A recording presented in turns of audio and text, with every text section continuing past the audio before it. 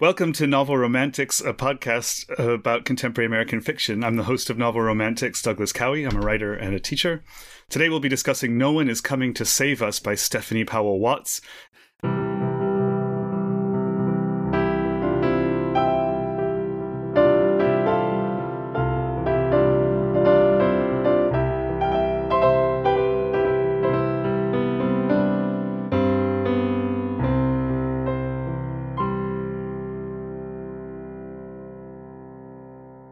And my guest today is Michael Coyle. Professor of English at Colgate University, Michael Coyle is founding president of the Modernist Studies Association and has served as president of the International T.S. Eliot Society and on the boards of other author societies. His research is centered on modernist literature and on the contributions of African-American literature and of jazz to the modernist movement. He's been a jazz DJ for pretty much his entire life. Welcome, Michael. Well, I'm so glad to be here, Doug. Thanks for inviting me. It's my total pleasure to have you here. I have to say, not only has he been a jazz DJ for pretty much his entire life, his show on WRCU-FM in Hamilton, New York is it's also available online, is one of my, the highlights of my week every Monday, listening to the Slim and Him show. I'm also pleased that as an English professor, you've said centered on modernist literature in your biography, not centered around, which is one of my biggest pet peeves of language.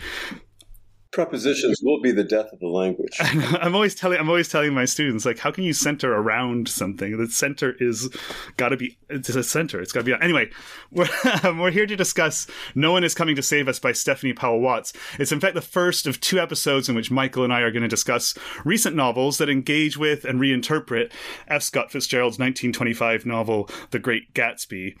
And this one, I think, they're both very different novels, the two novels we're going to discuss. You'll have to, listeners, all wait for the next month's episode to find out what the second one is. But this is a really interesting reinterpretation of, or playing with some of the ideas of Gatsby, I think, and it really transposes them to the contemporary America. And I wonder, where do you want to start, Michael? Well, let's start with the obvious place. How does this novel of Watts relate to Gatsby, and how are questions of race picked up from Gatsby and brought into the 21st century by this book? How's that sound? Yeah, that sounds good to me. So maybe you could just talk a little bit about the first point of that, which is actually the second point you made, is what are the questions of race in Gatsby to begin with? Because I think most people who read the Great Gatsby don't necessarily think of that as a novel that is really preoccupied with questions of race. Yeah, well, the problem is that race shows up a lot in Gatsby, and it feels to many readers just kind of random. Why is it there? You remember the moment when Nick is being driven into the city by Tom to visit Tom's mistress, and they're passed by a fancy limousine with a white chauffeur and black passengers. And there's this kind of haughty rivalry, the narrator tells us, Nick tells us. Why is that there? It's a complex weave, to be sure. And it's also really important to remember that, and I want to spend some time with you today, because one of Watts's most interesting innovations is what she does with the Nick character. So for our listeners, in The Great Gatsby, every single thing that we think we know about the story comes from Nick. He's the only voice we really hear. He reports everything. And it's clear by the end of the second page that he's not reliable. He lies to us on the second page, and he says, he doesn't judge people, and then he spends 3 pages judging people. Yeah. He's a really complicated character. But in the Great Gatsby, he doesn't really do anything. Yeah. So it seems to me that in Stephanie Powell Watts's No One Is Coming to Save Us, that role of narrators is picked up by Sylvia. Yeah. The character Sylvia, who's kind of like the mother at the center of this struggling family. But she plays a big role in the story. She's not just an observer. And sometimes the narrative voice seems to escape her.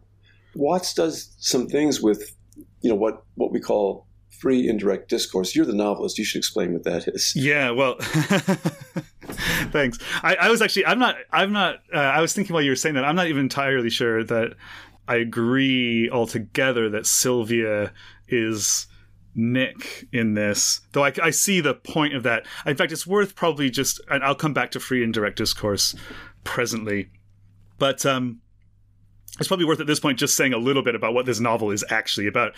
It's about a family. It's centered on, not around, a family in North Carolina, in a lumber town in North Carolina. They're a relatively poor but not totally impoverished African-American family. And a guy called JJ, has moved back to town, up to the top of the hill over the town, where he's had a road cut in, and he's building a big house that overlooks the town. And this town, being a lumber town in North Carolina, has sort of fallen on hard times because jobs and manufacturing has been shipped out to various places. China is mentioned in particular. And so it's about the kind of economic struggle of, I guess, lower middle class and lower class people in North Carolina. And it's very specific about its geographical references, in fact.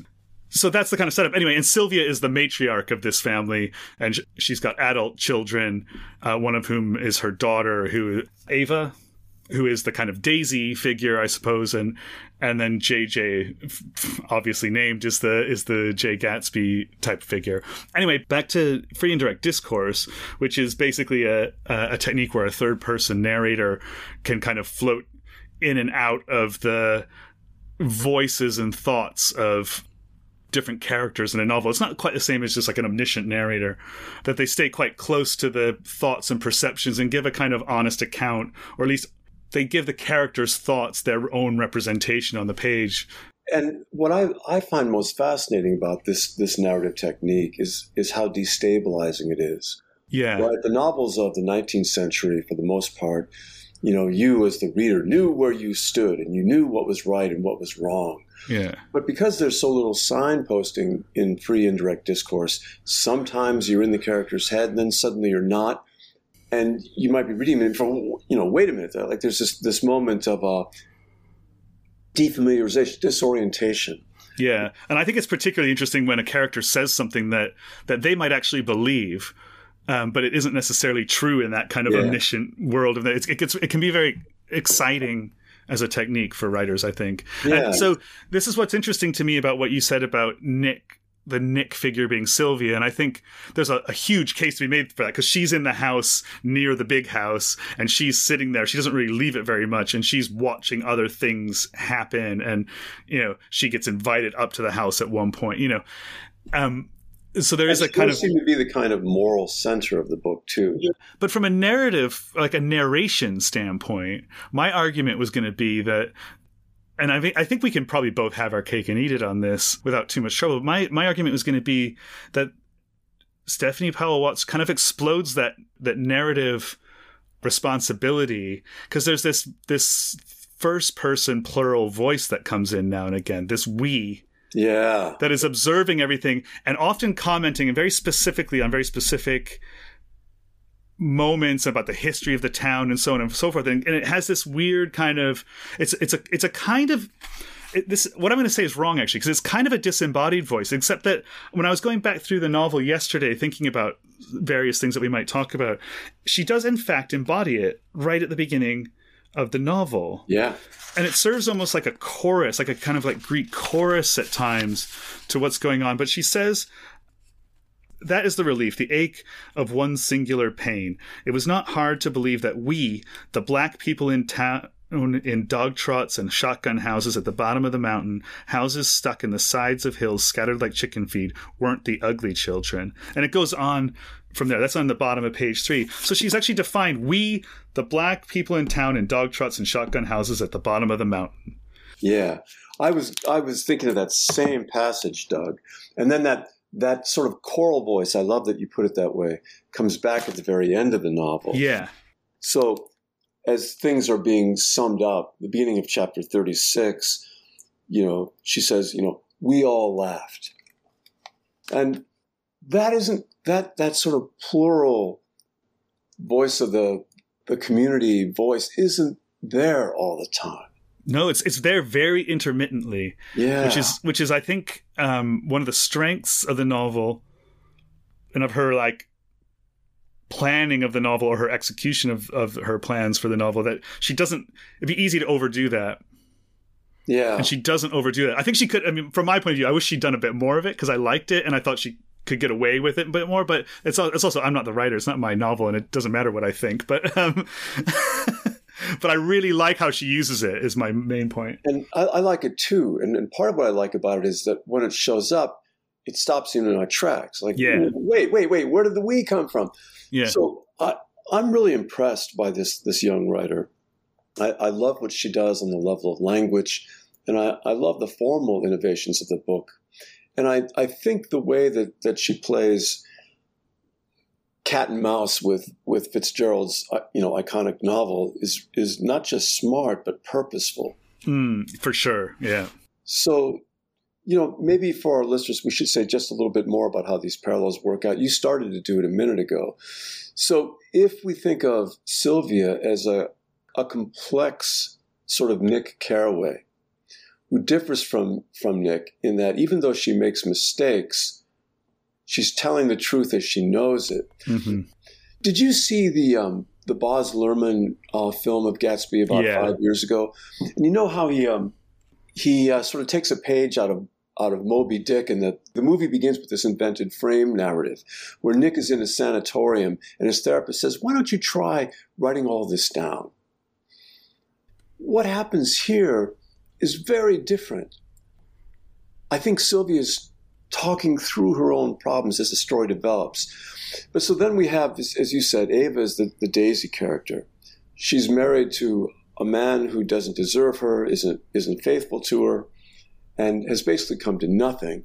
That's really different from Fitzgerald's novel, where Tom Buchanan is quite wealthy, not necessarily money that he earned, but certainly money that he inherited.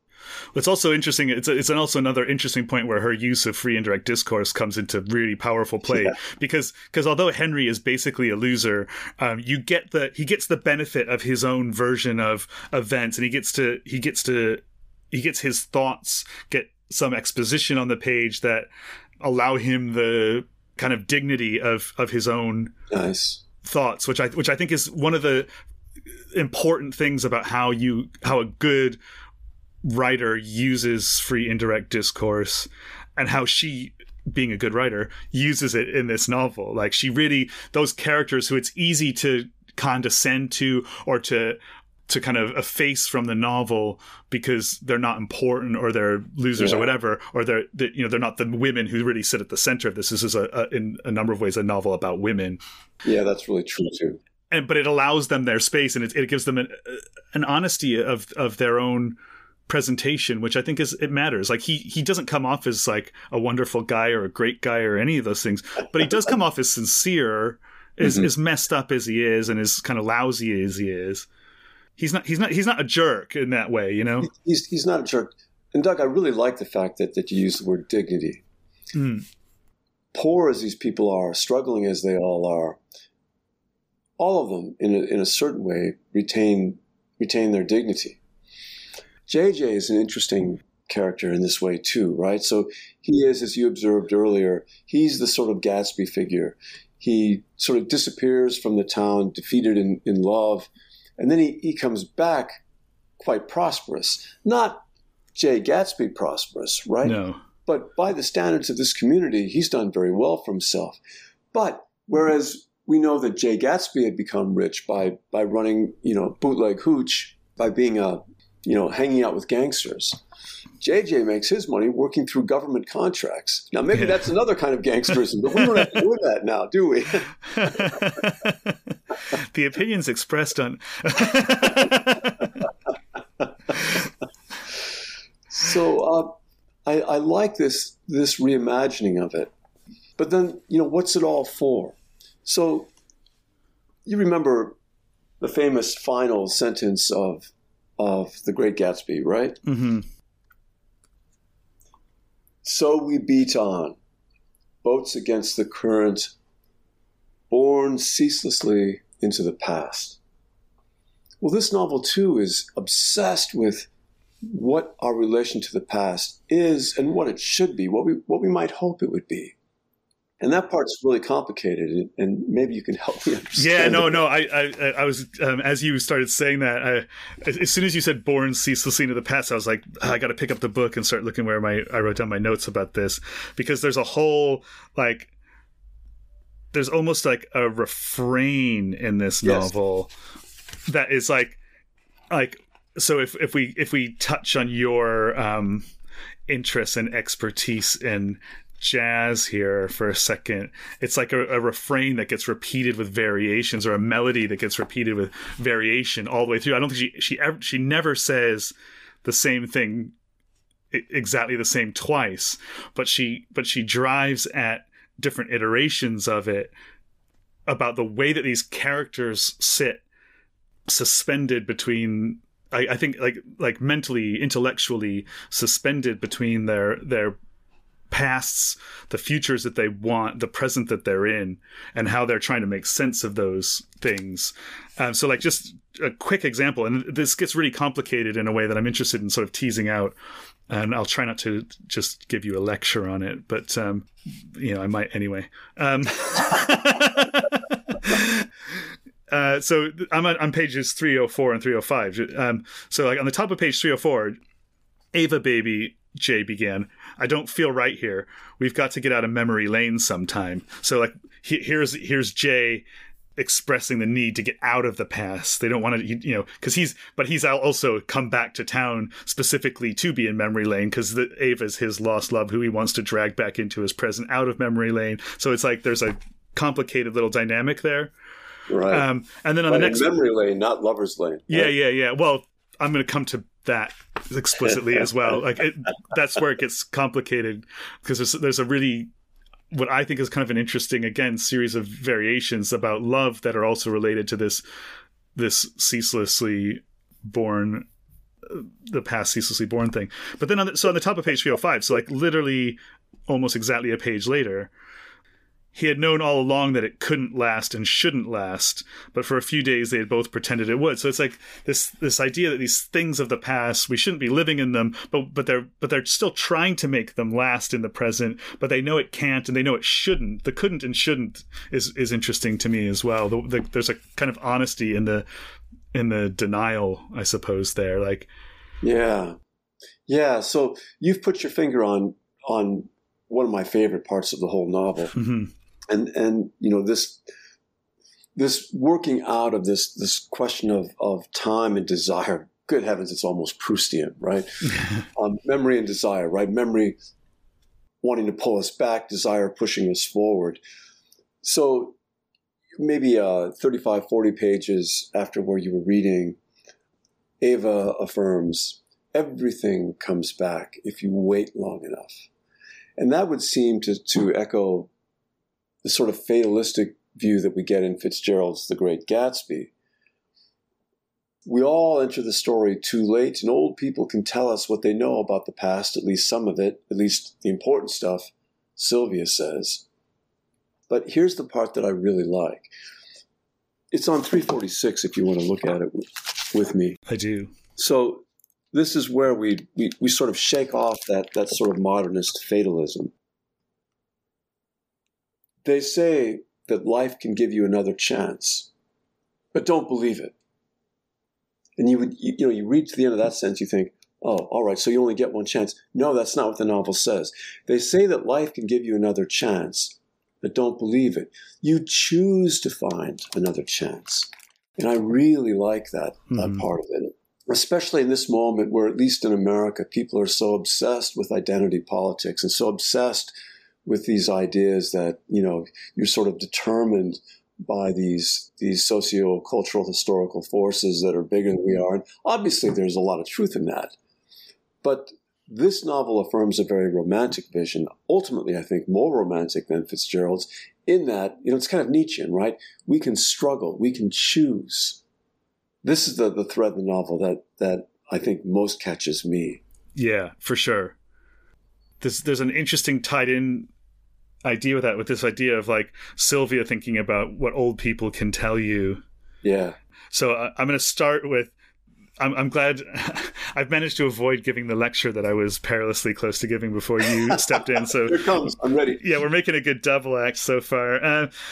But you start to see that dynamic, and so I'm going to propose, having not really quite thought this through, that all of this is a kind of expression or dramatization of exactly the idea that you've just been talking about, that this idea that you choose to make another chance, and what that means is quite complex. It's one of these things that, like, is simple to say, or simple for the character to say, quite hard to write well in that moment for the author of the novel, and then also quite really hard, and that's one of the achievements of this novel, I think, really hard to dramatize successfully and complexly and give it the due that it deserves. And I think she's done that in this novel for the most part. So, like, here's a couple iterations of the complexity of what it means to try and choose to give yourself another chance.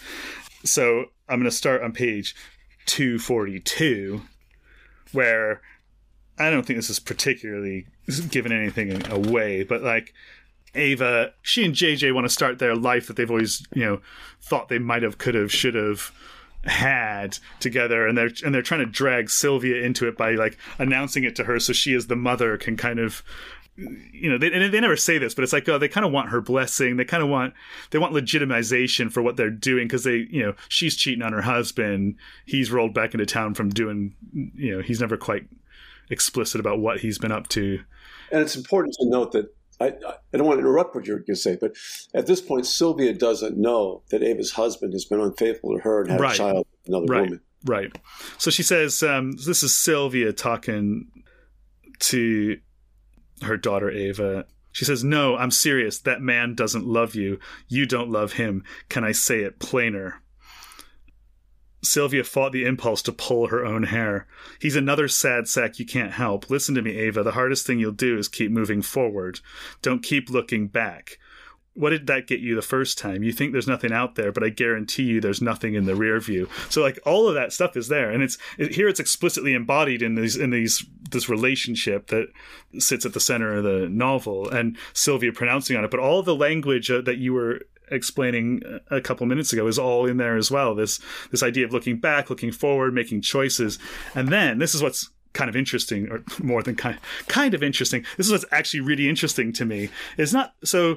60 pages later, on page 306, Ava and JJ are talking, and they're talking about this little weekend fling they had when they were college students, and he says, "We loved each other.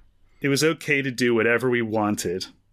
To which she replies, Ava stopped her mincing steps in the water. "We were important to each other, Jay. Isn't that the same thing?" he asks. And then there's a nice image of her looking out across the water. They're swimming in a lake, her looking out over the water. But so the terms of love are being redefined there, and his understanding versus her understanding, which is informed by what Sylvia told her 60 pages earlier in the novel, a day or two earlier in the novel, is what I find interesting. That so Sylvia, the thing that you quoted of Sylvia saying earlier, like, we old people can tell you this stuff. All we can do is tell you this stuff. And there's a kind of one way of reading that, I suppose, is like, but you stupid kids won't listen. And I think, in fact, somewhere in the novel that more or less gets said in more or less those terms. But here it is that her lesson has actually hit home. One of the I think strengths, or one of the things that shows you're in the hands of a really good writer, is that she doesn't call attention to that payoff of the earlier moment. She just pays it off and lets it be the fabric of the novel, nice. Which I really, really like a lot. Yeah. I don't know. Maybe you should respond to that before I continue part 3 of my lecture. No, I'm afraid your listeners are going to think that we somehow coordinated all this, because you're coming down on all the same points that I wanted to talk about. There's another parallel here, Doug, that really fascinates me. And if you don't mind, I'd like to remember a moment in The Great Gatsby. Mm-hmm. Yeah, please. And then look at what happens on the page right before you just were reading. Oh, cool. Yeah, great. So, again, everything in Gatsby is problematic because of Nick's narration. One of the places where those problematics are most unmistakable is when he's talking about things that there's no way he possibly could have known. So there's this famous moment in Gatsby where we get a vision of Gatsby and Daisy's first kiss. And I say we get a vision of because this is what Nick's imagining. Yeah, it's him fantasizing. And the way that this book gets taught in American high schools is like, this is the great moment. This is Gatsby's cosmic dream. Well, look at what's actually said. One autumn night, 5 years ago, they, that is Gatsby and Daisy, had been walking down the street when the leaves were falling. And they came to a place where there were no trees. Now wait, are the leaves falling or are there no trees and no leaves? Never mind that now, but it's a contradiction. There were no trees and the sidewalk was white with moonlight. They stopped here and turned toward each other. Now, it was a cool night with that mysterious excitement in it which comes at the 2 changes of the year. I thought there were 4 changes, but never mind that. The quiet lights in the houses were humming out in the darkness, and there was a stir and bustle among the stars. Out of the corner of his eye, Gatsby saw that the blocks of the sidewalk really formed a ladder and mounted to a secret place above the trees. He could climb to it if he climbed alone. And once there, he could suck on the pap of life, gulp down the incomparable milk of wonder. Now, what Nick imagines there is essentially infantile. Yeah. Gatsby's going to climb this ladder and then nurse like an infant on the stars. It's silly and it's got nothing to do with love. Unless it's Nick's love for Gatsby. But I know we're really here to talk about Stephanie Powell Watts. So here on 305, right above where you were reading, after a few days together in the dorm room, Ava had told him that he couldn't stay. And he'd known all along that it couldn't last and shouldn't last. Isn't that what you were reading? Yeah. But for a few days, they pretended it would. He'd gotten them what food they needed. So he's taking care of business, right? He's taking care of practical things. But I love the way that Stephanie Powell Watts sort of pulls it in. Like this is a crucial moment in Nick Carraway's vision of Jay Gatsby. What does it do in this novel? Well, what you were just saying, I think. It's much more realistic and it's a much more grown-up assessment of what love really means, what memory really means, and how these two things dynamically interrelate. Am I making sense? Yeah, I'm a little excited about this. I think you're absolutely, I think you've nailed it. Yeah, I think the important thing is that so when you said it was more grown up, it's not just that it's more grown up, it's also actually embodied and realized. So so she says, as I've already quoted, she says a page later in response to him saying we loved each other, it didn't matter, and she's saying, well, we were important to each other, which is what matters, and those are different things. And so again, it's quite complicated, that idea. It's much more grown up to say we were important to each other and acknowledge honestly that wasn't really love. Like it might have been infatuation from your side of things, but it wasn't love exactly. It was, importance and friendship and whatever, but not how I'm going to define it. Whereas the Nick's fantasy that you read out is utterly disembodied. As you pointed out, it even contradicts itself, which is, it's the kind of thing that critics like to go, this author he's contradicted himself. It's like, rather than ever taking seriously that the author might have done that on purpose, they just the author might have known what she was doing. Yeah. They just sort of chalk it off like, no, this woman doesn't know what they're doing. Like, that great modernist aesthetic principle of present, don't tell. Yeah. So there is no moment in Gatsby, like the several moments we were talking about earlier in No One Is Coming to Save Us, where some voice sort of steps back from Nick and says, there's something a little off with this guy. Hey, buddy. We're supposed to figure it out based on what he does. Yeah. But so what Stephanie Powell Watts, one of the things Stephanie Powell Watts does is her quote-unquote Nick character is a fully grown woman who's loved and lost again, but still loves. But it's not easy, and it's not butterflies and flowers. It's tough, and life is hard. And she tells Ava a couple times, you've got to fight for your life. Like, she literally says that, like, you've got to fight for your life. And this conviction obviously is pertinent to the struggling African-American community.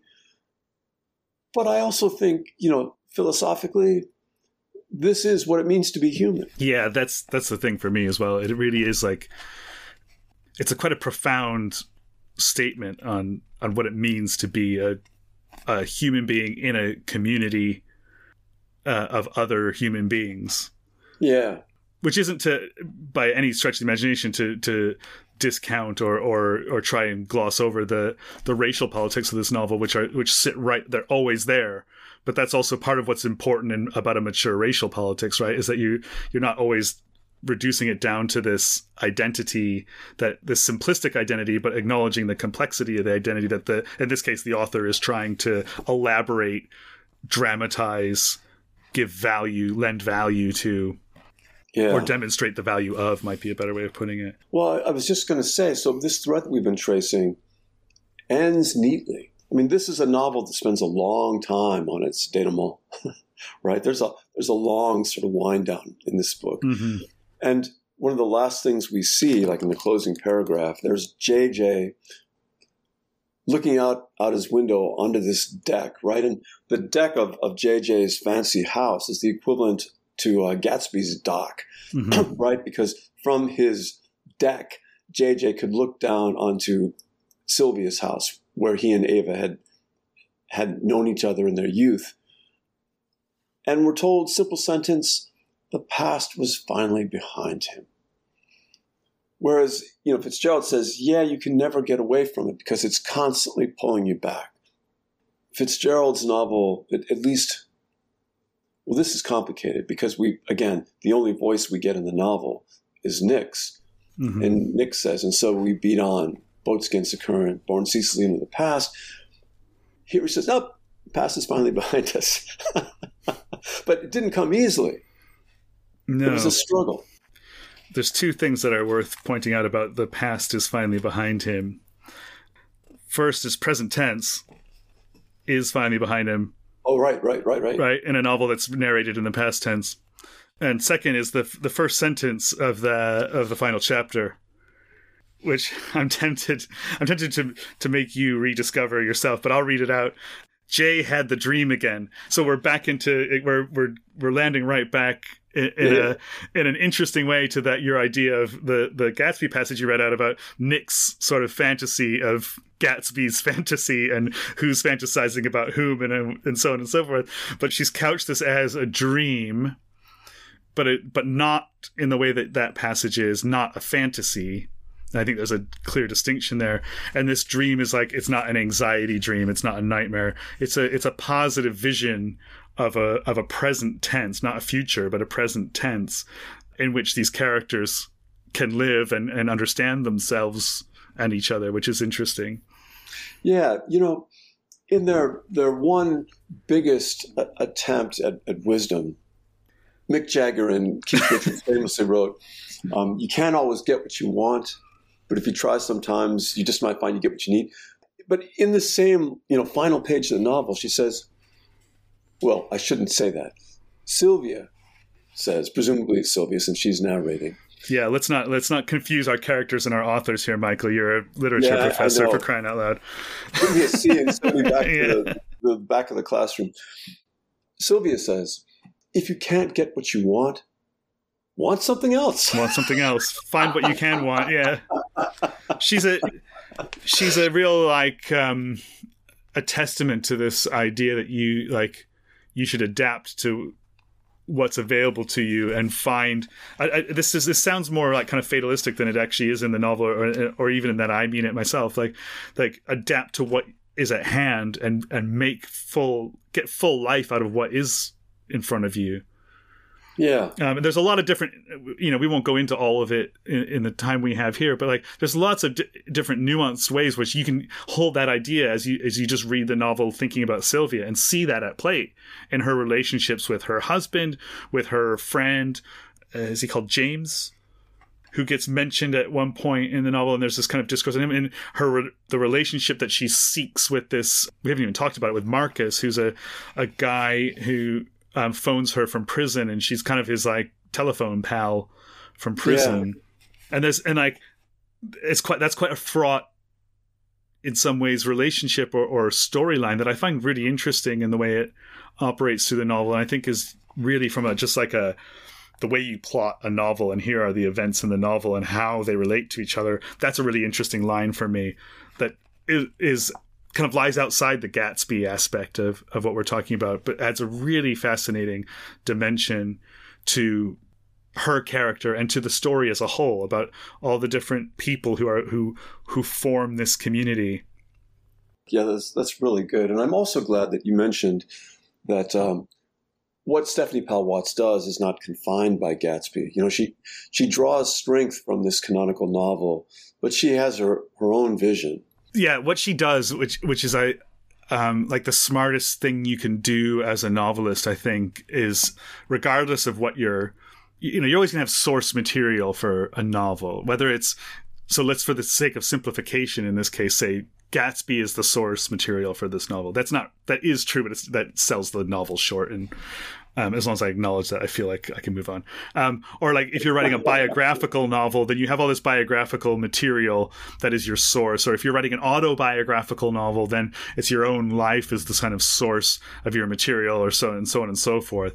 But the smartest thing you can do as a writer is get what you need from that source, and as soon as you can, move as far away from it as you can or need to, and really refocus your attention on the needs of the story that you actually want to tell, which isn't the same story that the source material itself tells. And she does that really great with Gatsby in this novel, to come back to the point. She has this clear structure of Gatsby, from the characters and some of the storylines. Like, there's got to be a confrontation between a jilted lover and the Gatsby character, because that happens in Gatsby. I won't spoil for reader or for listeners. Oh, it's too late for that. how that plays out is another story.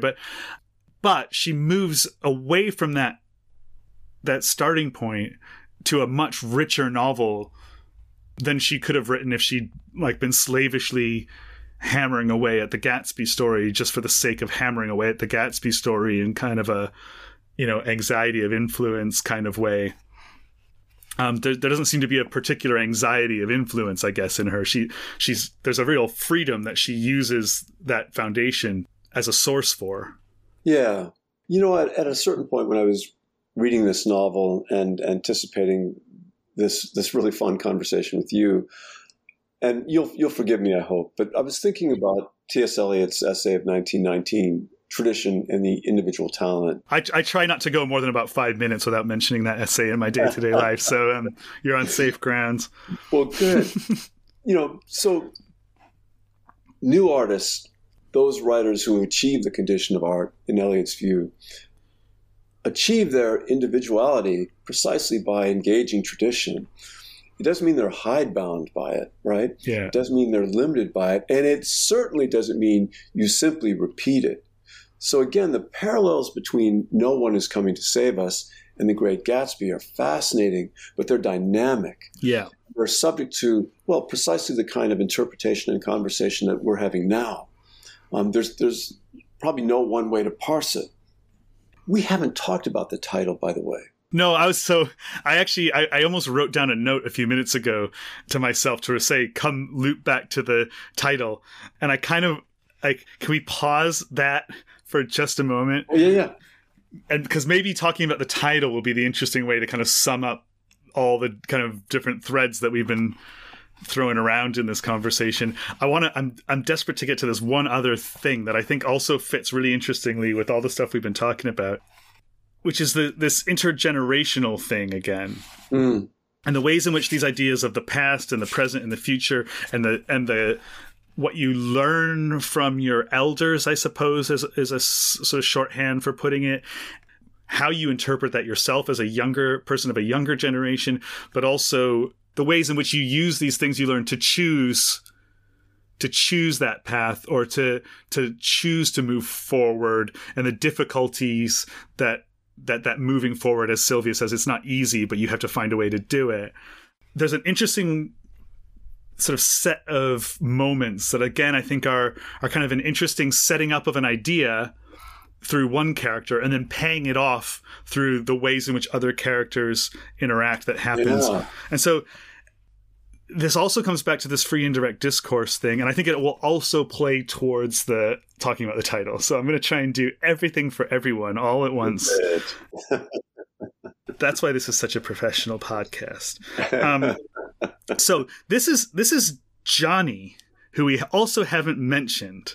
And this is like one of the smallest, in terms of role, characters in the novel. And it also is another opportunity to talk about free and direct discourse. So Johnny is the younger mistress of Dawn, who is Sylvia's kind of estranged, semi-estranged husband. And she's significantly younger than him. So this is something that I feel I'm ambivalent about with this novel. It's like Stephanie Powell Watts has decided to use her free indirect discourse for everybody. Almost everybody in this novel, even a character who only appears for a couple pages, gets a direct thought. And like this says more about me than it does about her. But like for me, there was times where I wish she'd done less of it. It's a minor sin, to say the least. But like it was something that at times I was just like, I wish you'd rein this back a bit. But on the other hand, having said that, here's where that strategy really pays off. So again, it's my problem, not hers. It really is. Like when you read and write and whatever, you start to develop these idiosyncratic ideas about things that really you have to kind of acknowledge are not really the what I was saying before about the contradiction in the Gatsby scene. It's like if a critic wants to pounce on that and start talking about it, they're really just talking about themselves because the writer might have chosen to do that for their reasons. Almost always. Yeah. So anyway, to the point, this is Johnny reflecting on herself in relation to Dawn, her much older lover. He was still pretty to her, though he could easily be someone's grandfather. She had thought that the age difference didn't matter, but she'd been wrong. So already this is very interesting to me, but it gets more interesting 2 times as we go on. She would always be superior to him. She would see a world, because she would outlive him by decades, that he would never see. Super fascinating, but it's not finished being fascinating. It's going to get fascinating-er. That's a word. What she hadn't counted on was that she would always be a few steps behind him. Never knowledgeable enough about the good music, a stranger to the lean and hungry times that sounded like an all-night party in the retelling. That past life she had access to only through the tales from her mother. Girls far less beautiful than she was had much more. Johnny knew this. She understood the unfairness of it all in every direction. And it goes on from there. But this is just a really interesting moment of this young woman reflecting. And then the author, it's an interesting use of free and direct discourse. It's all in Johnny's voice, but with that layer of the author using third person to kind of show this moment of insight that Johnny has about this moment between her kind of superior, younger, more naive, perhaps a little bit, this is uncharitable, but a little bit stupider self. And then the moment of where she has an epiphany that there was something that she had been missing herself. Like Johnny is thinking this. She's the one who says she hadn't counted on. She's realized she's always a few steps behind this guy that she's also going to outpace. And it's a really interesting moment of, again, this reflection between past, present, and so on. And then so that's on page 223 in the novel, and only 10 pages later, in my view anyway, it pays off through different characters. So this is page 232, and this is where Sylvia. I talked about this moment earlier, and we've quoted a few passages in and around here already. But this is Sylvia's come to Jay's house up in the hill, up the mountain, where Ava has spent the night, and they're basically playing house. Like they're acting like they're a couple who are just going to live domestically like this, and they're trying to, as I said earlier, trying to get Sylvia to sort of tacitly approve this. And yeah, this is the moment like where Daisy goes to visit Gatsby in his mansion. Yeah, exactly. And so I'll just read this little bit. You know what, Ava began? You should get Mama to help you pick out plants. That's right, Sylvia. Jay turned to face her. I could use your help out there.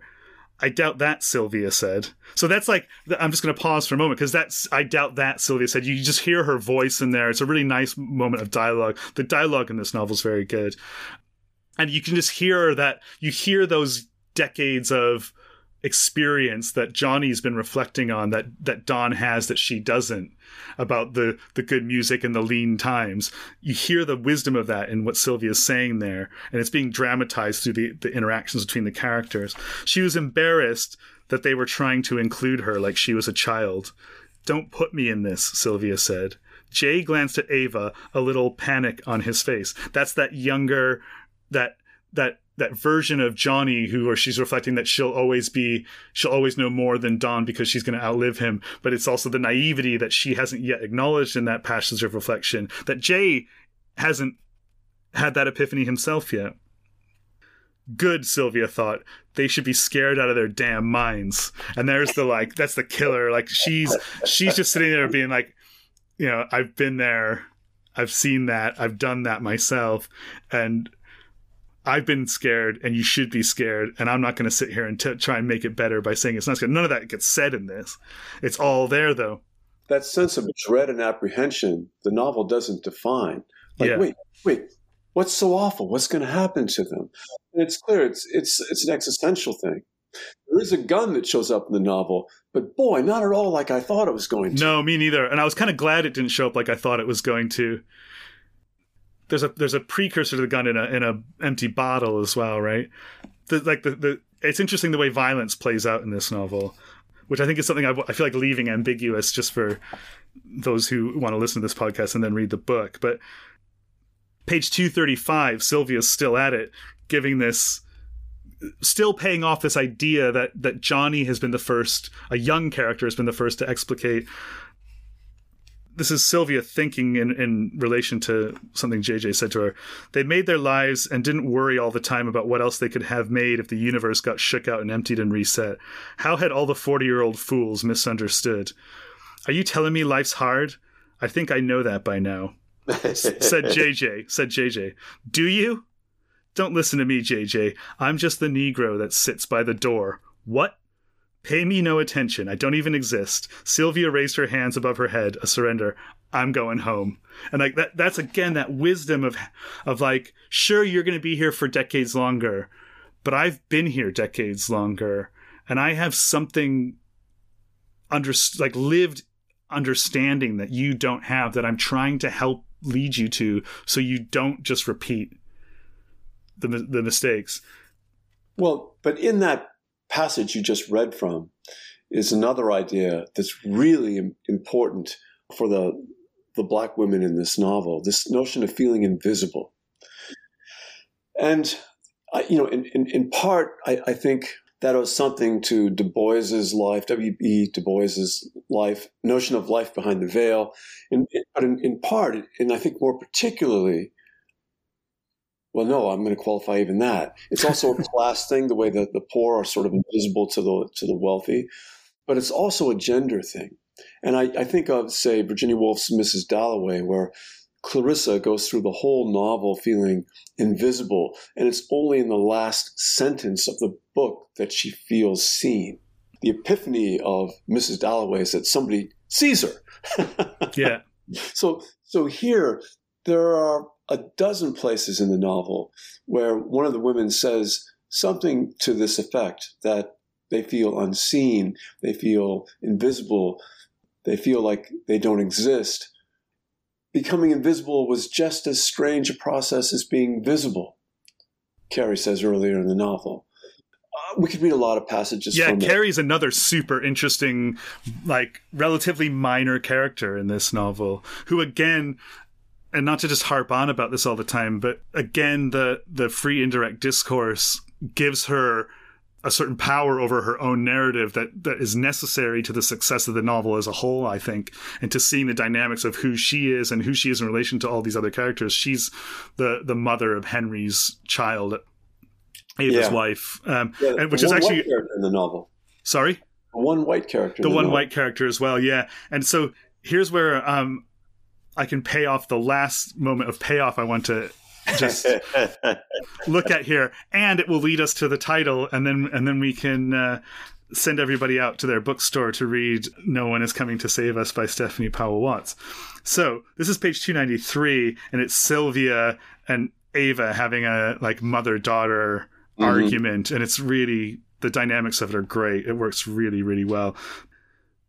So here's it. I'm just trying to decide where to start, because it feeds into this invisibility thing you were talking about, and also starts to turn it to show you like how do you become seen is I suppose an unstated question in some of what's going on in this passage. I'll start here. I am nothing, Mama. You better stop it. Just stop it. That's how I feel now. Well, stop it. I don't care how you feel. You don't get to feel the way you want to. What's wrong with you? You got a life people would kill for. I don't give a shit. I can't live for you or anybody else. That's not on me. Quit trying to make that about me. Okay. Sylvia sighed and started down the steps. I'm glad you know everything and see everything. You're so smart, aren't you? So Henry has a child. Well, guess what? You don't want him any damn way, Sylvia yelled. You probably never have, and you know good and well that I'm right. If this is going to defeat you, I don't know what to tell you. Fight for your life, Ava. That's what it comes down to. Fight for your life. That's so funny coming from you. They might as well have buried you with Devon, which is a really cruel and cutting remark that Ava makes. We haven't even had time to talk about that side of the novel, but Sylvia's response to that I'll leave for people to read themselves. But this speech is really, this dynamics of the conversation are interesting. The speech is interesting. Again, it's a character pulling, the older character, Sylvia, pulling on this wisdom in a situation where her daughter needs to hear that wisdom in order to have the kind of epiphany that Johnny's come to herself through her lover's relationship with Dawn and contemplating that herself. But that isn't the relationship that Ava has had, maybe will have. And so it's coming through a mother-daughter relationship. It's playing out differently. But this also comes back to this fight for your life, fight for your thing that you mentioned earlier, which brings us to No One Is Coming to Save Us. And so here, let's talk about the title. I promise I'll let you speak before, but I want to just set out a couple of things. No one's coming to save us, so you have to fight to save yourself is one obvious thing. But also, it's not no one is coming to save you or me, it's us. And it comes back to that narrator thing that we talked about right at the beginning of the episode of like, the us is we, the people, the black people living down the mountain. And so there's an implication there that's never spelled out in the novel. Every time that they come back as a chorus, as I suggested, it's never spelled out, but it's always implicit in there of like, these people are part of us. These individuals that are being dramatized in this novel are members of us, of our community, and no one is coming to save them, and no one is coming to save us. And these are the, as you put it earlier, these are the existential understandings that we need to come to in order to fight for lives that are meaningful to us. Whether they're meaningful to somebody else is somebody else's problem, that are meaningful to us. Now, that's a nice setup. I mean, there are a couple big things we haven't talked about yet. And one of them is the recurring meta-dimensionality of this book, ways in which the act of reading, the act of writing, the act of storytelling, these three different acts are all self-consciously conducted in the book. And it seems to me that in Stephanie Powell Watts' vision, storytelling is one of the ways that we fight for our life. It's part of the struggle. Life is a struggle in this vision, and love is a struggle. It's not a respite from struggle the way that Ava and JJ pretend in their little interlude, right? Their little Gatsbyan interlude in his fancy new house. Reality comes knocking at the door, literally, with a gun. Boy, does that turn into a comic scene. I think another one of the things that I especially love about this book is that it's not a tragic novel. No, far whereas from it. Fitzgerald's novel obviously is. So this novel sees the same condition, and it's basically, well, life goes on. Life is always it's life affirming in that sense, right? Like it is. And, we also haven't talked about one of the formal innovations of the novel, and I'm not quite sure, Doug, how I feel about it. And that is the chat room chapters. Oh, yeah. So Ava, she's been struggling for years to conceive a child. And so she joins a kind of support group, Mommies to Be, I think it's called. Something like that, yeah. And finally, toward the end of the novel, she just gives up on that. And about the last thing she writes to the chat room is, she is never coming. And it's hard not to read that phrase, to save us. The she in this case would be the child. Ava was hoping to conceive. So what does she do then? We were talking earlier, if you can't get what you want something else. So Ava adopts children. And this happens in the sort of speeded up action in the denouement. We learn that she's adopted children. And she didn't go to live with JJ, but she's also not living with her husband. Yeah. Right? So neither, well, we know Henry couldn't save us. The child that she can't conceive is not coming to save us, as you've just nicely explicated. JJ didn't come to save her. JJ came to save himself, whether that's successful or not. Again, we've talked about the last chapter a little bit there. So she's gone out and found a way to save herself. Yeah, or she didn't find it. Yeah. She may not have been able to conceive a child, but she conceived a narrative for herself. Yeah. So just to hang on this meta business for just a moment longer, on page 216, we get this comment from our narrator.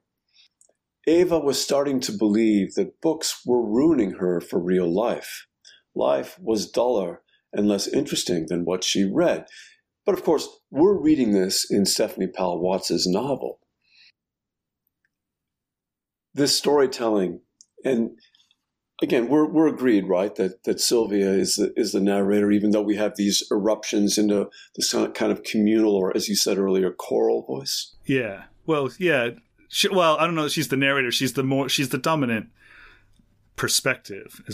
So no, we're not in agreement. No, she's the dominant point of view without question. Yeah. I'm not sure I buy that she's the narrator. I hear you. I'm probably, but I think we can live with this. I'm probably wanting too much for Sylvia to be Nick. Yeah. Which I think she is.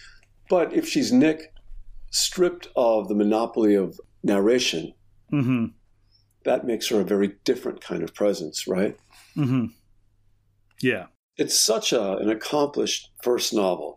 It is a first novel. I believe Stephanie Powell Watts has published a collection of stories before. Yeah. As far as I know, this is her first novel. Yeah, it is. I haven't read her short stories, but you can kind of tell just reading this novel that she's obviously a really good short story writer, because there's certain like set piece scenes even in the novel that just are just really well plotted, written.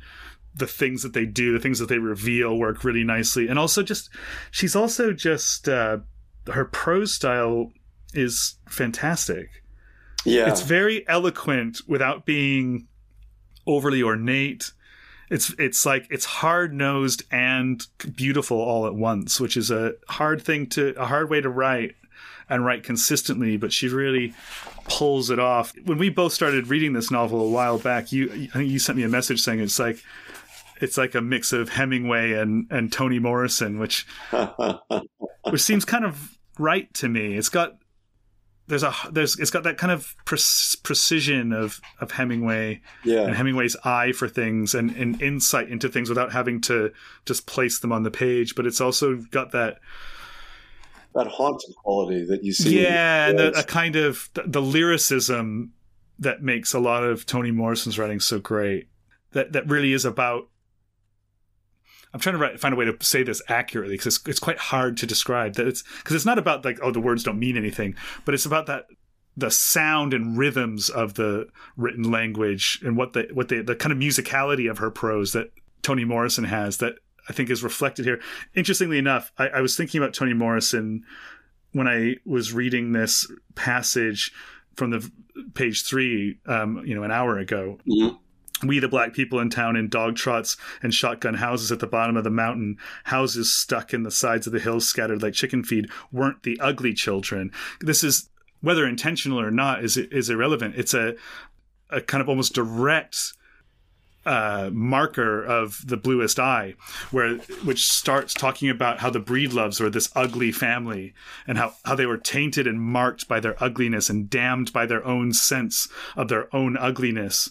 And the reason that this stands out to me here is that immediately at the beginning of the novel, Stephanie Powell Watts is saying these people who might be viewed that way in their first person plural voice are taking hold of, like, hold on, don't you dare, outsider, say that we're the ugly people. We're not. Yeah. We know we're not the ugly people.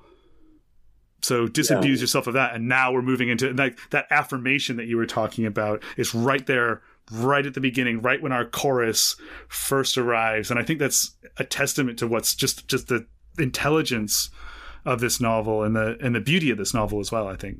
Yeah, those two things. And right off the bat, that the novel breaks a bunch of molds. Do you remember that passage about 30 pages in where the narrator tells us what no one had told Sylvia is that the changes don't end? Until very recently, probably 90% of all novels ever published were some form of Bildungsroman, right? Yeah. So you focus on a young person who's making their way into the world, and then they meet the right partner, they find a job, and they live happily ever after. So in this novel, we see young people struggling, we see middle-aged people in their crises, and we see old people still struggling. Still struggling, yeah. And I like that. The changes don't end. That's that Nietzschean quality to it that you alluded to earlier. Yeah. That the challenge is to face the struggle and embrace the struggle and laugh in the face of the struggle. Yeah. Is roughly speaking how Nietzsche puts it. Yeah. So do you remember, we don't see a lot of Devon, the lost Devon, because she's explicit that his name rhymes with Levon from the Elton John song. There's a great moment at the beginning of the novel where she's like, it was embarrassing and they never wanted to say it out loud to anybody, but it was Devon to rhyme with Levon from the Elton John song. That's so fantastic. So he basically, I don't know if he's running away from home. It's not entirely clear to me. Yeah. Why, but he basically just takes off and he walks and he walks and he walks. And he's just a child at this point. Mm-hmm. And he's saved by this helpful stranger named Jimmy. Yeah, who also gets a line of free and direct discourse. Even Jimmy gets his own thought, which is one of the things that I thought where it was like pushed a bit too far. But anyway, yeah, doesn't matter. Well, again, the mastery of this feeling, but. He says to Devon, after he's failed to learn why Devon is where he is without money and without food, he says, whatever it is, Devon, you have to let it go. Keep on trying to get a job. Get a girl. That'll take your mind off things. Work is the main thing. That's the Nietzschean thing, Doug. Mm-hmm. Work is the main thing. We're defined by our struggles. We need a sense of purpose. And the characters in Stephanie Powell Watts' novel, to me, seem most lost when they're most without purpose. That might be a really perfect note to end our talk on. That scene between Jimmy and Devon in the rest stop or diner, highway diner, is just a really touching scene, really careful. It's got the kind of fragility of a moment between strangers, and there's a lot of peril, like individual peril involved in it for both characters, I think, and kind of speaks as in almost like a microcosm to what's so wonderful about this novel. Michael, thank you so much for joining me to talk about No One Is Coming to Save Us by Stephanie Powell Watts. I'm looking forward to talking to you again about a very, very different reinterpretation of Great Gatsby next time, but we'll leave that as a surprise for listeners who might want to tune in next month and hear what else we have to say about Gatsby, taking it in a completely different direction to this one. Thanks very much. Thank you.